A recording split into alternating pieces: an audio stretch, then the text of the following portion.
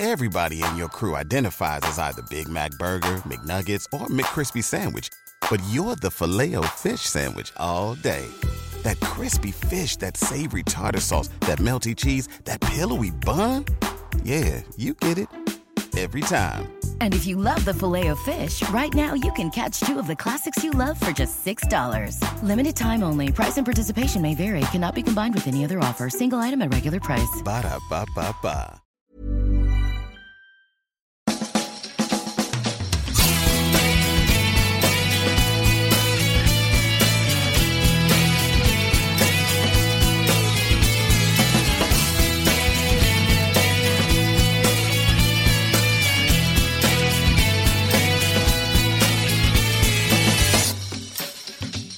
Hello and welcome to a brand new Arseblog Arsecast right here on arseblog.com. How are you? Hope you're well. Thank you very much indeed, as always, for being here. I'm not going to hang around with this particular intro, and I'll tell you why. It's not because I don't have things to say, because I probably do. Don't ask me right now what they are, because I usually just start talking and then my brain goes into gear and then I just keep going. But what's happened is I was just cooking. I've just finished doing some cooking, and I was using quite a lot of ghost chili powder in the thing that I was cooking.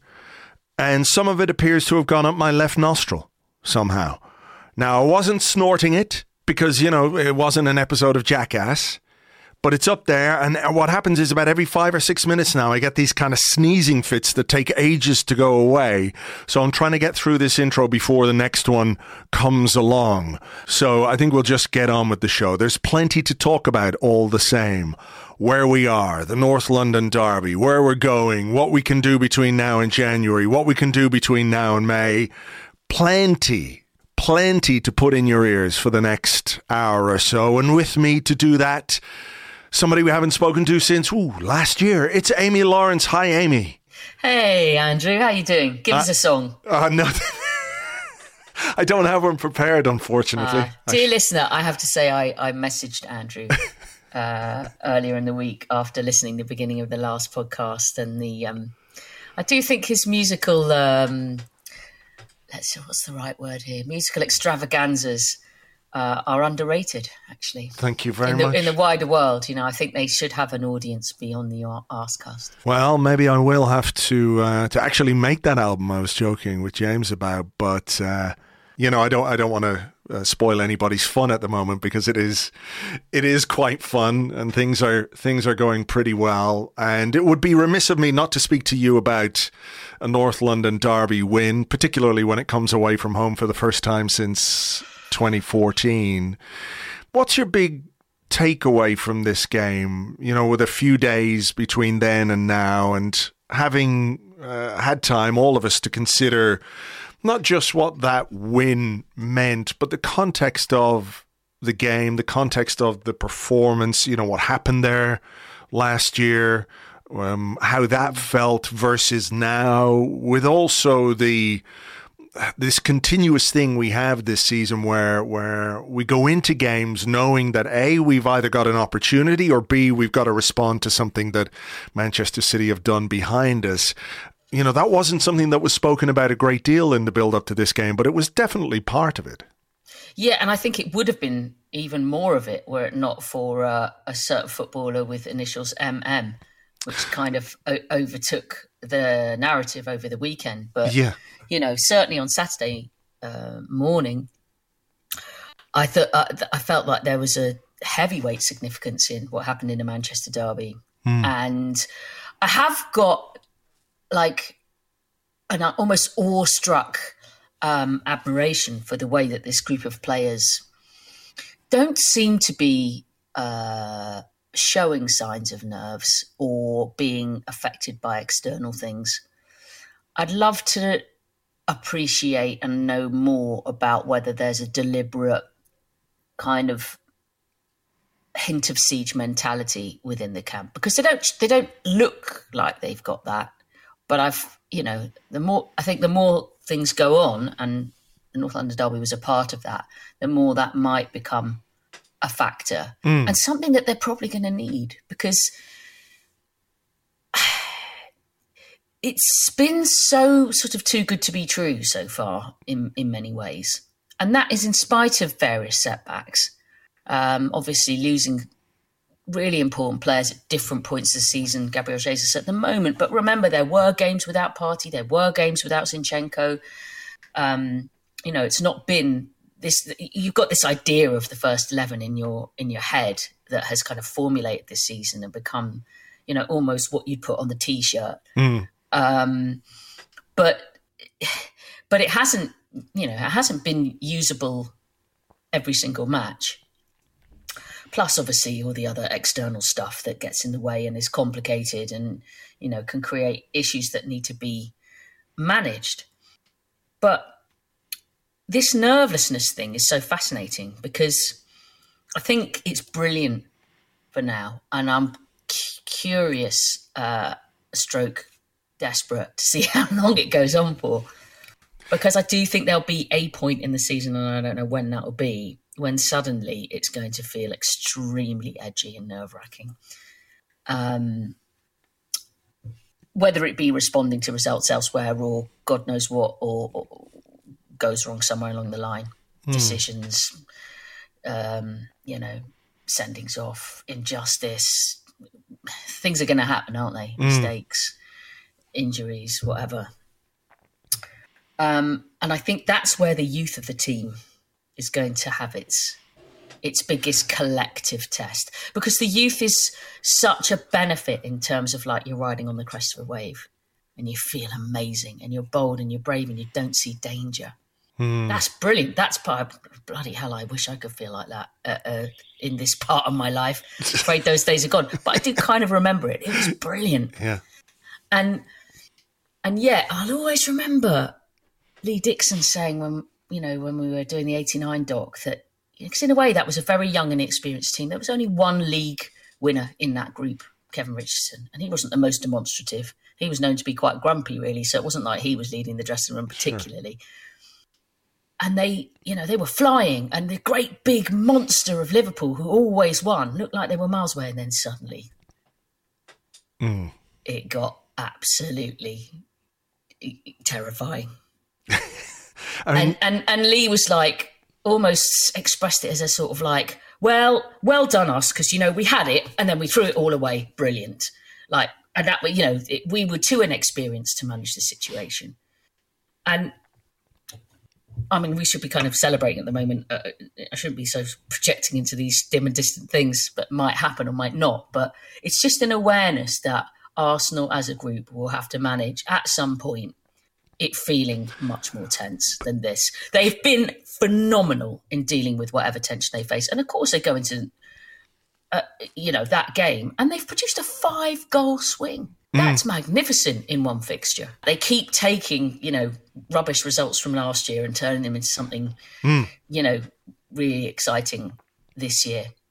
And I can't credit them enough. Their attitude is phenomenal, and they so clearly believe in what they're doing 1,000,000%.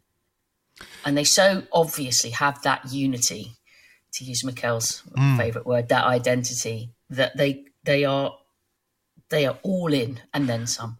It's just phenomenal. It's a great fuel. It is, but I think it's something that's built over time. I don't think it's something that's just sort of emerged this season. I think it takes time with a group of players, and I know some of them are new, and I think some of them, like Zinchenko, like Gabriel Jesus and William Saliba, even have brought something new to the table this season in terms of what they give us on the pitch, what they give us in the dressing room and everything else. But I'm reminded of, we spoke about this, there's your doorbell. It is, but hopefully someone can answer it. So if you want to press on and give it our best shot, we will. Let's. Sorry if I've disrupted your. It's okay. Don't worry. No, I was just talking about the Leicester game from last season that myself and James spoke about a little bit on the Arscast Extra as one of those pivotal games, and I remember Mikel Arteta talking afterwards, and it was a big win, and you could see it was a big win for the belief in the squad. But that was the day that I think we haven't done anything yet, the one game at a time mantra came into play. I'll wait here if you need to go get that. I think someone's going. Okay. Just slowly enough for someone to ring twice. All right, fair enough. But I mean, that's Okay, so and that's what it is. I think that has been built, and it's sort of like that was the day he laid the foundations of that, and now he's gone sort of brick by brick, and we've got a lovely wall of it now, I think, and that's evident in the way this team is performing. Look, the vibes are that the players can't wait to get on the pitch on Sunday against Man United. This is good. I think that your first question, which is a really good one about like what's your big takeaway in a way from the game, and that sense of something extra pivotal, momentous, call it what you will, is what was generated emotionally, I think. And I feel probably on other podcasts that that I'm on, I can't be quite as expressive with my bad language, but obviously here it's a different story. Dear listener, Andrew's kind of like shaking his fists like, yes. But we spoke about this far too many years ago for me to mention, which is the fuck off win. Sorry, you kids out there. But I never found a suitable alternative way of describing it. And, there are strict criteria in my mind for a fuck off win. It has to be away. Mm-hmm. It has to be somewhere where people are kind of waiting for you to fall. So it's a bit of a sticking two fingers up at I don't know, the Richard Keysers of this world, let's say, just to pluck a name random example. Yeah, sure. But, it has to be something that comes with that extra defiance and sense of something being a bit more important than ordinary. And that word that phrase just popped straight into my head come the final whistle, probably even more so seeing, the way the players cherished that moment, and how they behaved. I mean, I'm sure you've analysed that to death, but, seeing them all sort of like a kind of caravan, like following one another across the pitch to the Arsenal fans in the far corner. Yeah. Seeing Granit Xhaka, go back in for Kieran Tierney. No man left behind. Yeah, which was just glorious. Seeing the way Aaron Ramsdale was just hilariously cool in the face of that provocation. I always find when people are trying to wind you up that if you laugh at them, it just makes them more annoyed. Yes. The fact that he didn't react in a more aggressive way was a fantastic benefit, I think, for him and for the team and for everybody, because it could have flared over. And then the narrative is even more ridiculous by those who want to find fault. Sure. But they weren't allowed to do that. And if they did, they just looked like nits. That's a very diplomatic way of putting it. After calling it a fuck-off win, I think there's probably other language you could have used to describe those people without causing anybody any hassles. But no, it's weird though, right? Yeah, it's no, weird, it is. All that stuff. But you know what it is? Is it just content? Is it just people wanting content? I think so. I think it's... But you know what it is? I think having to have an opinion and thinking I'll say something different. Sure. I think that's I'm trying to get my head around it. It's really, really weird. It is weird, but I think to me it feels a little bit familiar as well. It feels familiar because I feel like, maybe not to the same extent, because the internet wasn't driven by these little viral clips that come out of whatever, TV station or radio station these people are on. That wasn't the way it worked back then. But, I can remember very clearly after Old Trafford in 2003, some of the newspaper articles, that was, where people got most of their stuff those days. And there were equivalent people writing about how Arsenal behaved that day and everything else. And, I suppose that's a bigger thing. That was a bigger incident. The way it's sort of happened at the moment, because Mikel Arteta is a bit passionate. He's backing his team. He's backing his players, all that kind of stuff, but it's gone to ridiculous proportions now. And they're actually blaming Mikel Arteta for a fan coming onto the pitch and kicking the Arsenal goalkeeper. That this is sort of, really, really lowest common denominator stuff. But you know what? It doesn't happen. It doesn't happen if you're not top. Oh, sorry. I just mean it doesn't happen if you're not top. If you're not annoying these people by being good to an extent, then I don't think they really care as much. Maybe because then it's all about like Arsenal not winning or Arsenal, struggling or being mid-table or whatever it is. When you're winning, when you are where we are, what else is there? Well, leave them to their parody punditry. And, luckily, I don't think anybody is bothered by it at all. But as I said, if it does help to create some sort of siege mentality, and I think really the parody punditry is one thing. The more serious concern is why certain matters on the pitch get punished a certain way for Arsenal, not for others. And, there is a genuine thing about having a look and seeing if there's a correlation there, seeing if one is somehow impacting on the other. But I'm pretty sure Arsenal will be collating a bunch of incidents that are all very similar. And I would dearly like to know how the FA panels, the disciplinary panels, actually work. Who are they? How do they decide what they look at and what they don't? Mm-hmm. Because it just seems so arbitrary. And when things like that are arbitrary, you can analyse and ask yourself questions about why they're happening more to some teams than others for, same stuff going down. I mean, they did throw out a few charges last week, didn't they? Against was Fulham got one, and maybe Wolves got one. That if they've changed the threshold of these incidents on the pitch, I'm not 100% sure. But like that issue of siege mentality, without bringing it back to too long in the past, it has been an important factor, I think, in some of Arsenal's biggest successes down the years. I think it's needed. I agree. I don't actually think that it's all that often that you win without it, even if you're the best. I would wonder if there wasn't even, the great Barcelona Guardiola days, some siege mentality in there. Not that we could see it from the outside looking in, but I'm sure that they had their stuff that was fuel for them. And you'll know better than I about the atmosphere in the Spanish league and the Spanish media, but I can imagine that it can be intense and be very taking one side or the other side and pushing all sorts of agendas. So I just think I think if you're a winner,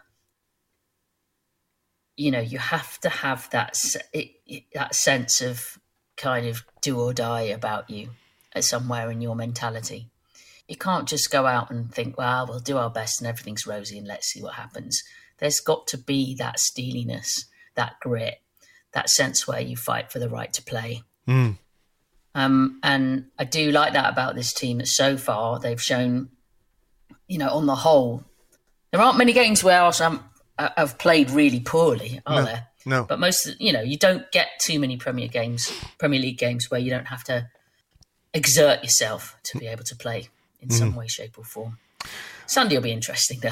No, it certainly will. I mean, how much do you put that down to Mikel Arteta? Because you've interviewed him. You did a really good interview with him last year.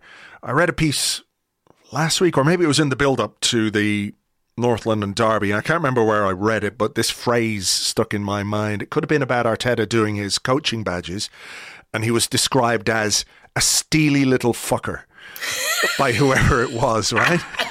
I'm not surprised that stuck in your mind. It's a really good... That's a good one, yeah. It is a really good way of describing him. And I think regardless of what's happening off the pitch that fans might take umbrage with, that they might feel that Arsenal are being picked on a little bit in comparison to some other teams and the way that they behave, I do feel like some of that siege mentality will come from Mikel Arteta as a matter of course, like naturally building this within his squad to say, if we want to win, it's sort of very much an us and them. I don't want to go overboard and say, well, we're here and everyone else is the enemy, but that's kind of how it works a little bit as well. Like if people externally can give you the fuel to add to that, all the better, because you've got this lovely bonfire of motivation in the middle of your dressing room. that they're just adding logs to when they hit you with an FA charge, or where, you score a good goal at Old Trafford and then they come out 6 weeks later and say, well, actually, that should have been a goal. We've reviewed all the VAR incidents, and a few of them that we took away from you, well, turns out, that kind of stuff. But it just strikes me that this is something that is quite inherent to Mikel Arteta as a player, a personality, and I think there's sort of an intelligence that we can all see. There is a passion we can all see, but there's also a real drive to win and to succeed, and to, I don't mean to say that this is something that he just wants to prove for himself, because I think he wants to do it for Arsenal Football Club. But I think when you are a manager, when you're a coach, how high do you set your standards? Against whom do you judge yourself?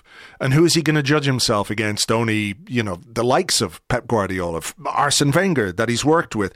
Like, it doesn't strike me that he's going to say, well, maybe I'll build myself up to, this level. And then, no, I mean, his ambitions, I think, are really high. And I think that feeds into the way that he's got this squad operating. I think he is manically driven, but I also think that he's more multifaceted than that. I think it's quite easy to look at him and just go, there's a guy who, loses his crap on the touchline most of the time and gets up people's nose, and transmits that energy to his players, like for every ball that's kicked out there, over 90 odd minutes. But I do think that that's just a part of it. He's particularly intelligent, which helps. And most of the best managers are. However that intelligence manifests itself, he's got a super sharp brain, and he's constantly provoking it. He's constantly thinking, he's constantly plotting, he's constantly analysing, he's constantly talking to other people to see what they think, and his, close confidants and coaches around him. But I also think that the part of him that was least easy for him to show, but is probably just as important at London Colney, is that I think he's really liked as a human being. And obviously, if you're not prepared to put the work in to his standards, then he might not show you quite that much of the fun, warm human side as well. But I think his interest in his own players as people, his care about them as people, is a hugely major part of how he operates. He'll leave no stone unturned to make sure they're as motivated, happy, and in the best shape possible, and as committed as possible. Be in the best place so that they can provide that full commitment happily. Sure. And you can't do that unless you develop relationships with people and unless you kind of like each other. And I think you'd struggle to find any of the players at the moment. And I think that it's a big, big, big part of anyone else who joins the football club, that they have to be made of that sort of stuff as well, where the potential is there to generate that same kind of relationship with the manager, with the group. The team spirit is better than it's been in, well, too long to mention. Sure. The people that work at the club, it wasn't the happiest place for a while for various reasons. There's a much better feeling around the club. Everybody does feel like they're part of this thing in a way that wasn't possible a few years back. And it takes a certain type of person to kind of be the leader of all that, be responsible for all that. I mean, there's sort of maybe a sense, because of some of the things that he has done and the way that he has done them, particularly when it comes to some high-profile players and some of the decisions that he has made, that there's a sort of autocratic side to Mikel Arteta. And I think that might be true to an extent, but what he's always said about those situations is that these have been discussed decisions have been discussed, not just by him, but by the club, right? So whether that's with Edu, whether that's with the board, whether that's with his staff, whatever it is, that there seems to be, that he's obviously front and center, and he'll take responsibility for making those decisions, and he'll take a lot of criticism at times for the decisions that he has made. But when it comes down to it, these are collaborative in a way, and as much as they can be. They are collaborative, but they're him. Yeah. I think that collaboration is more like, this is what Mikel wants to do, and everybody agrees to back him. Don't you think? I think probably, yes. I don't see them all sitting around a table saying, shall we have a vote on whether or not to sell Aubameyang or write off Mesut Ozil? I don't think it's that democratic. I think what there is a kind of unified mindset where they like to have agreement over things. But somebody somewhere has to set those wheels in motion and say, this is the thing that we're going to need an agreement on. And then it's up to everybody to thrash it out until everyone feels comfortable and unified with it. And I'm pretty sure it would be more like that. Right. Okay. Fair enough. I mean, I'm not sure I'm speculating, but it kind of makes sense to me. Yeah. Okay. Well, look, he presents these things in a collaborative way, at least. Let's say that. He does. But what I would say is that I think that kind of, the stereotypical autocratic, hardcore Arteta, with some of the players who didn't last the distance, high-profile guys. Maybe he had to be that way to start with. I don't think he has to be that way anymore, because first of all, his status within the group and the players and the club and everybody is so positive that I don't think he needs to do that. And because it's now very, very much his team and his guys and his staff, and nothing's left over apart from Granit and Rob Holding. I suppose Bukayo and Emil, who were, young, very young and having just started before he was there. But, more or less, sure, it's his guys, isn't it? That I think that if autocratic Mikel has to come back into the room, like, everyone knows Superman that he will, style change in a phone box, he will do that. Yeah. But I don't think, other than really unusual, unexpected circumstances, he can probably leave that dressing up kit in the phone box for the time being. All right. Okay. To mangle the analogy as much as humanly possible. Yeah, fair enough. Let me ask you this, because we still have quite a fair chunk of the season to go, right? And I think it's fair to say there's a level of hope, there's a level of optimism, a level of excitement that has not been present at this club for a long time. And look, nobody can say what's going to happen between now and May. I know what I would like to happen. I know what you would like to happen. I know what pretty much everybody who's listening to this would like to happen. But there is a lot of football to play, and I don't want to take anyone down. It's just that I'm curious as to how you feel about this being possible again. Like, we have a team, and we can look at that team and feel like it's possible for them to go on and do the thing that we all want them to do. And it's a long time since we've had that. It's so beautiful. It's so beautiful to feel that way, and it's so beautiful to be able to engage with the team that feels so lovable and seem to be sharing it with the fans. It's so beautiful to look around the faces of people going to games in a stadium, kids who haven't seen this and haven't experienced that. I feel quite moved for them, but also scares the shit out of me because... I think it was a lot easier a bit earlier on in the season to be like, well, this is great, but Man City will win the league. That was kind of my default feeling, like, quite early on. And I think it was only really you took a pivotal moment when Brentford beat Man City in Manchester that I thought, oh my word, what the hell's going on here? Like, this was not really in the script. And if this kind of twist can happen now, it might be able to happen again. So but I've tried to be very sort of disciplined in not being quite as one game at a time as the players are obviously using as their mantra, quite rightly, but more like little chunks. That's how I've been dealing with this season. I remember looking at the first group of games and thinking it was the first 8. I thought they're all winnable. Didn't mean to say that Arsenal were going to win them all, but just thought they are. It was quite a kind opening fixture list.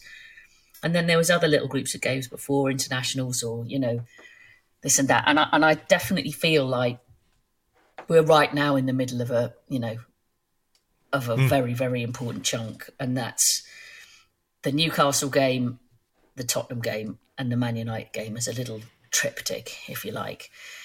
And while the Newcastle game obviously was an annoying result and felt a little bit like, if only... Once I sort of got my head around the result, I just remember thinking I'm only really going to assess it after Man United. So, to an extent, I feel like this does. We're looking at a game that could be, another pivotal one so soon after the last pivotal one, which is pretty extraordinary. But that's what happens when you're getting closer. But it's still only halfway. So there's so much more to go. Once this chunk is gone, then it will be having a look at the next chunk and seeing what might be achievable out of that. And I'm desperately keen not to get too excited, but I'm a bit ashamed that I'm maybe more positive than I was earlier in the season when I was kind of like, it's not going to happen. But hey, it's lovely to be in the conversation and let's talk again in April. Sure. I don't think there's anything to be ashamed about, though. To be, There's nothing to be ashamed about. Well, just only that we all know, we've all been here too many times where as soon as you begin to believe it slaps you around the face like a wet fish. And nobody wants a wet fish slap. No, they don't. Least of all about their football club. But, we haven't even been in line to get a slap with a wet fish for quite a while, So this is where, I mean, I've written about this a little bit where I'm unsure what's going to happen. I think we have a great chance.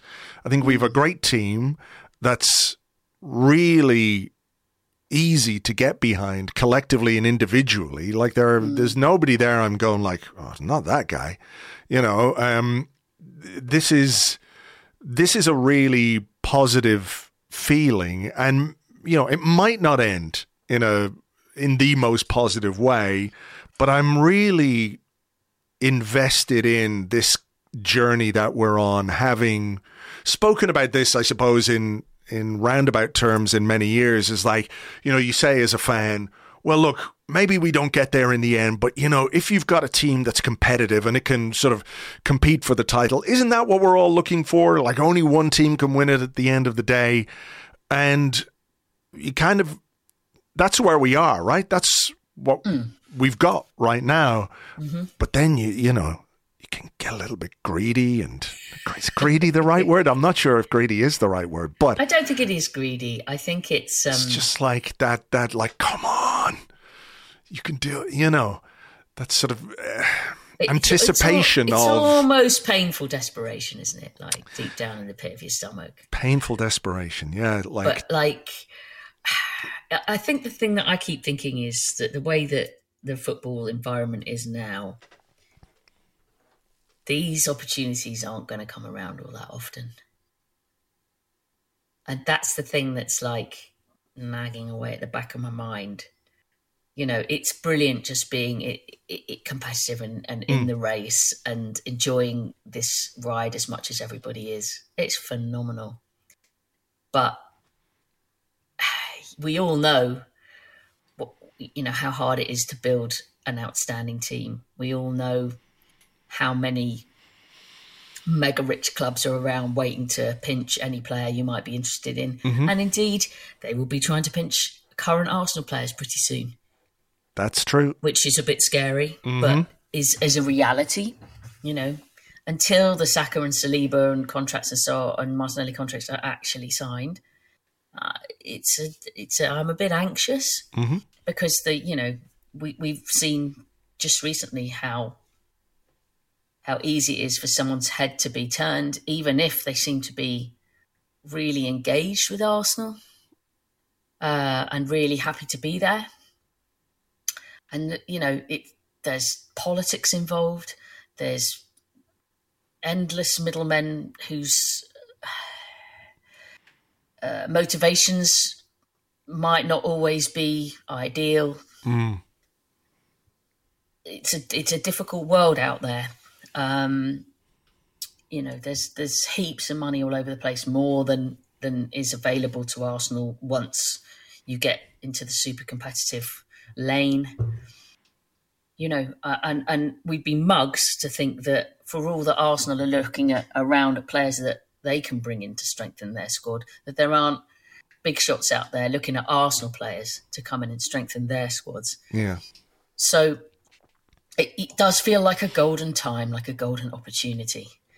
And therefore there is a sort of almost extra impetus to do everything possible to try and grab it. And I think so much is going to come down to that absolute incomprehensible thing called luck. Because that first 11 that Arsenal have been able to put out has been out of this world this season. And we know that when I say first 11, there's, 2 or 3 others on the fringe that you would include on that. But everybody knows that going past that, there is a nervousness that there might be a little dip in what others can bring. And I don't know how lucky Arsenal are going to continue to be with being able to put out all those important players. Yes, Gabriel Jesus is not there right now, but hopefully he'll be back, soonish. But, then are we going to go 20 games of the season with all those guys available every game? Plus Europa League, plus Not FA really. Cup. Exactly. And the Europa League, what kind of impact's that going to have on everything? It's pretty hard to say, but it all feels a bit more precarious in the second half of the season. So I think that, whatever can be achieved in January and some bodies who can come into the team, not just the squad, and make a difference could be very, very significant. All right. Well, look, you brought us on to that topic, so we might as well crack on with the January stuff. And you wrote about this in midweek, and obviously the Mykhailo Mudryk thing didn't go the way that Arsenal would have wanted, and maybe didn't go the way the player wanted, but that's an entirely different story. You say bodies, and I think it's interesting that's where you've gone with that, because Arsenal were going to push the boat out for Mudryk, as far as we're aware, in terms of the money that was going to be spent. Whether that entire sum of money is available for the rest of January, I'm not quite sure, but it does look as if a signing is on the way, Leandro Trossard from Brighton. And I think what the Mudryk deal going the other way means, at least financially, is that there should be more money to spend in January. Whatever Trossard might cost, about 20 million, it seems, thereabouts. Player with 18 months left on his contract, less than 18 months anyway, because Brighton took up an option on him. It's not the most outrageously expensive transfer that the club are going to make. And before we go into a few nuts and bolts about him as a player and what he might bring, do you get a sense that those resources might well be used in another position? Because there has been all this talk about Mudryk. Where would he play? You can have discussions about that, but we know that he's a front three player, and that's where he would play. Trossard is a front three player. That's where he's going to play. But Arsenal now have a little more liquidity on the basis that they were going to spend that much money on Trossard as well. So do you think there is a will, having missed out on Mudryk? And I think there is something, I don't know what the level of disappointment internally was about that. I'm sure when you're pursuing a player for that length of time and he goes, where he went, that's got to be a bit of a kick in the teeth. So what do you think the internal plan might be for the rest of this window? It looks like they've moved quickly when it comes to Trossard. do you think there might well be designs to add something else as well? I do. Look, let's look at what we know. And what we know is that Arsenal also tried to get João Felix as well as Mudryk and were open to getting both. So in terms of their overall resources and their ambition, there was a plan for 2 forward players if they could get them over the line. As it happened, they couldn't. So first of all, we can take from that bodies rather than body is an option because it was always in their thinking. In terms of I think people have this idea that there's 100 million quid knocking about for Arsenal to use this January. Sure. I don't think it works that way for a number of reasons. First of all, what we don't know is how much of some of that budget was kind of summer's budget brought forward because they were so into the player. Also, the way that deals are structured means that it's not £100 million here and now that you take out your piggy bank, but it is distributed over a long period and a number of seasons. And again, how much that affects other deals, whether they can be built similarly so that you still theoretically have maybe up to 100 million, provided you can spread stuff around. There's also commissions and agent fees and all this kind of stuff. You have to probably pay that once for one player. You obviously have to pay that multiple times for more players. So there's it's not a straightforward game of FIFA, Sure. I think that the other thing that is a curiosity is that obviously this, a player covering the front three is dearly needed, but everybody knows that there are other positions that could do with some assistance. Is there still room for another? And if you get Trossard, for example, does that mean you don't have to get another centre forward in the way that they were interested in João Felix as well as Mudryk? Or is there still room for another centre forward? And how much is that linked up with the probable return date of Gabby Jesus? All right. So there's all that to factor in. Are you getting someone, in a way, Mudryk and Trossard are like polar opposites of the scenario of when you're trying to bring in a player. Yeah. Mudryk was a guy for the future that they, for the long term, that they hoped could make an impression now. Trossard is a guy who makes an impression now and isn't really for the long term. It doesn't really fit in with the usual signing criteria in terms of age and so on like that. So it shows a flexibility which is needed, because you can't be too one-dimensional in the transfer window, especially if your need is pressing. And then there's the midfield question, which is, that age-old, what do you do if Thomas Partey is not available? And is the backup available either through an internal solution? Could Zinchenko play there and Tierney go back to left back, for example? Or, is El Neni or Sambi trusted enough to do it?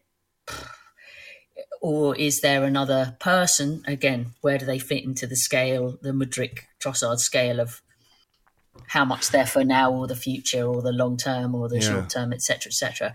There's so much that goes into all of these, these many lists that Arsenal have of different profiles of players, different types.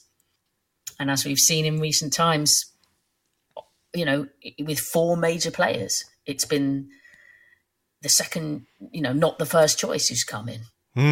I mean, it's difficult to come out of that Tottenham game and think it could have been Raya in goal, Lisandro Martinez, Vlahovic, and who was the other one? Wasn't there someone that White came instead of? Am I? Jules Koundé, was it? Koundé, yeah, there you go. I mean, you can't imagine it now, because the 4 that have come in are so so embedded into the Arsenal project and vibe at the moment that it just seems crackers to think it could be somebody else. Yeah.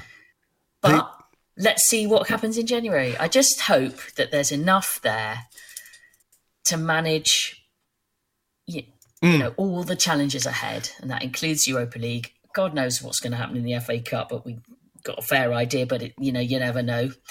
And to sustain this level of joyous intensity and commitment, and be lucky with injuries, there's still so much on the line. The midfield question, I mean, the midfield issue you talk about, I think, is one that would worry or people would definitely have some concerns about because of, well, look, Elneny is out of contract at the end of the season. He's at an age where you're probably thinking of moving on. Albert Sambi Lokonga, unconvincing. It doesn't quite look like it's worked out for him the same way it's worked out for some of the other signings that we made that summer, right? But if reports are to be believed, and I certainly believe these reports, Arsenal have some plans for a midfield recruit in the summer, which I think if it happened would be an extremely good signing. But the difficulty then presents itself in January if you have that slight gap, if you can't get the deal done do you preclude a deal? Do you preclude the summer deal, I mean? And, obviously I'm talking about the stories about Declan Rice. Do you make that deal more difficult by doing something in January, which, may go some distance to helping you win a title? It's a little bit of a tightrope situation. And like I saw it floated that, after the Mudryk thing, Arsenal have sort of briefed all and sundry that this is their summer target. And I feel like, have you not watched what happened when Arsenal were involved in a public transfer tug of war over a high profile player? This is not what they wanted out there. They definitely did not want that information out there, but it is now, and that's the reality that they have to deal with.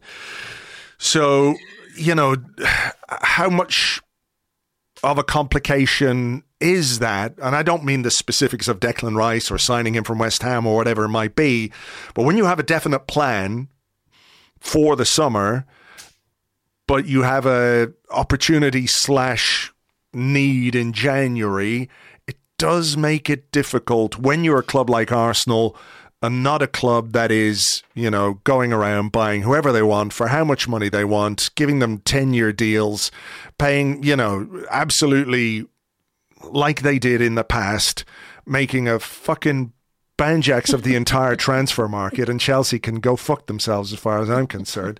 But these are the realities of the market that you're dealing with, and the pressures that come with operating in a market which isn't normal or rational, in as much as the transfer market can be normal or rational in the first place.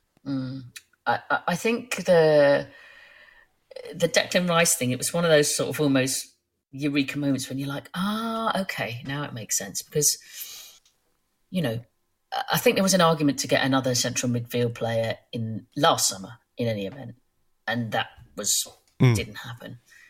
There's obviously an opportunity to get one now. But all the noises you heard were that Arsenal were not looking for a central midfielder this January. And you kind of think, well, why not? I mean, it seems so screamingly obvious. And then, of course, you see this story and you think, okay. Because if there has been encouragement that's come from that camp, and as you rightly say, if he was an available option and it might happen, it's really worth waiting to have a go at that. But it reminded me slightly of like this time last year, scratching your head and thinking it's not possible to not get another centre forward. But of course, Mikel Arteta knew that Gabriel Jesus would be coming in the summer. And that's why he didn't just get anybody or just throw money at someone, because that money needed to be retained. And as far as central midfield is concerned, whether it's Declan Rice or whether it's another, But if they're looking in that kind of sphere for someone to come in that position, it's probably going to take some quite big bucks, then you can understand why they don't just get anybody now. However, I've always thought that the loan market, and I know it's not an easy market, but it can be, it's sometimes underused, and it can be absolutely, a game changer in a situation like this. And I'm not on the ball enough to know exactly who, where, and what might be somebody that could be plucked away in the same way that Martin Odegaard was January a couple of years ago. But that sort of thing, if you can get yourself a good value loan of a really interesting looking player who can come in and make a difference, I wouldn't be against that if they've got their heart set on something else for the summer. I'd still have a slight worry if that situation became, was completely left. It just feels still like quite a big gamble for a title chasing side to have a player in such a critical position without, an appropriate alternative. Yeah. Well, I guess we'll see. There's, but you can be lucky. He could, get through the whole rest of the season and play every minute of every game. We just don't know. That's the gamble. That's the risk that you take. And, I think there is sort of a natural and understandable at times pessimism among fans about those kinds of scenarios, particularly when, Thomas Partey, since he joined, has been a little bit injury prone and has had periods out of the team. And unfortunately, those periods have come at really important moments in the season, like the end of a season where, you're trying to get over the line with something. So I guess it's down to Mikel Arteta and Edu and all the people involved to see what they can do between now and the end of the month. But we better leave it there. I don't want to get too carried away with anything. We'll keep our feet on the ground, one podcast at a time, Amy. Right? Absolutely. All right. Listen, as ever, thank you very much. Cheers, Andrew. Go well. Thank you very much indeed to Amy. You can find her on Twitter. She is at AmyLawrence71, at AmyLawrence71, and of course, writing about Arsenal and football for The Athletic. Just very finally for today, we did mention Leandro Trossard in the discussion. I kind of meant to come back to Amy with a couple of specific questions about him as a player, etc., but I got a bit sidetracked and forgot completely to do that. For more on him as and when it happens, and it looks like it's going to happen because all the reporting is that the deal is done, everything's agreed between the clubs, etc., we will, as always, have a new signing podcast over on Patreon. Myself and Phil Costa will chat specifically about the player, what he might bring to the team, his career, etc. So we will have that, but just some very quick thoughts on it. I guess when you're chasing a 100 million euro in inverted commas 100 million euro player in Mudryk, somebody who had the potential to grow into maybe a really, really good player, and that doesn't work out, and then you sign a 28-year-old who has been around the block a bit and, has maybe had a difficult time in the last few weeks at Brighton since the World Cup. He's fallen out with the manager and all the rest of it. It's a bit underwhelming. I get that. I don't think it has to be a particularly whelming or exciting signing, though, when we look at what we need to do in the second half of the season and what we need to add to the squad. I mean, the thing about Trossard is he is Premier League ready. He's got that experience, so he can come in and he can contribute straight away, hopefully. He's also available, and I think that's really important, that we did not want to get involved in another situation where it takes 10 days, 2 weeks for a player to arrive at the club. We do need people in. We need that attacking depth. And I think he is a good player as well. He's shown that. A hat-trick against Liverpool this season. He scored against us in the past. And look, people will say, this is not the kind of deal that Arsenal do. We've set our sights on younger players. We're building something together. But what we haven't done in the last number of years is get into a position at the top of the Premier League where we could potentially push on and win the title. We have FA Cup at the moment. We have Europa League to play. We've got Premier League to play, and we need more depth. Nobody can be in any doubt about that. And while I agree, it's not the most exciting signing in the world, it could be a very, very useful one in the weeks and months ahead between now and May. If he grabs us a few goals, if he grabs a couple of assists, if he helps us keep Martinelli and Saka a little bit fresh for big games, and also provides a bit of competition, I think it's a decent deal at the price, 21 million, potentially 27 with some add-ons, etc., etc. This is a Premier League ready player, and we are in the hunt for the Premier League. And to me, it makes sense. So, like I said, we'll talk more about the player on our Patreon podcast. You can sign up if you want. Patreon.com/Arsblog. It's a $5 a month. You get access to ad-free podcasts, a Premier League preview podcast, a Premier League review podcast, the Poorly Drawn Month, in which we look back at the month that has just gone with our good friend Poorly Drawn Arsenal. Lots of exclusive content, and it helps support everything that we do on Arsblog. So patreon.com/Arsblog. We'll also, of course, have our preview podcast looking ahead to the game on Sunday against Manchester United. A big, big game. They don't have Casemiro, but they didn't have Casemiro when we played them earlier in the season as well. And like the Spurs game a bit from the end of last season, it feels like this is one where a little bit of revenge might be in the air. So fingers crossed for that. So you can catch all that stuff on Patreon. James and I will be here as always on Monday with an Arscast Extra. Have yourselves a great weekend. Hope you enjoyed the show, and we'll catch you on the next one. Until then, cheers. Bye-bye.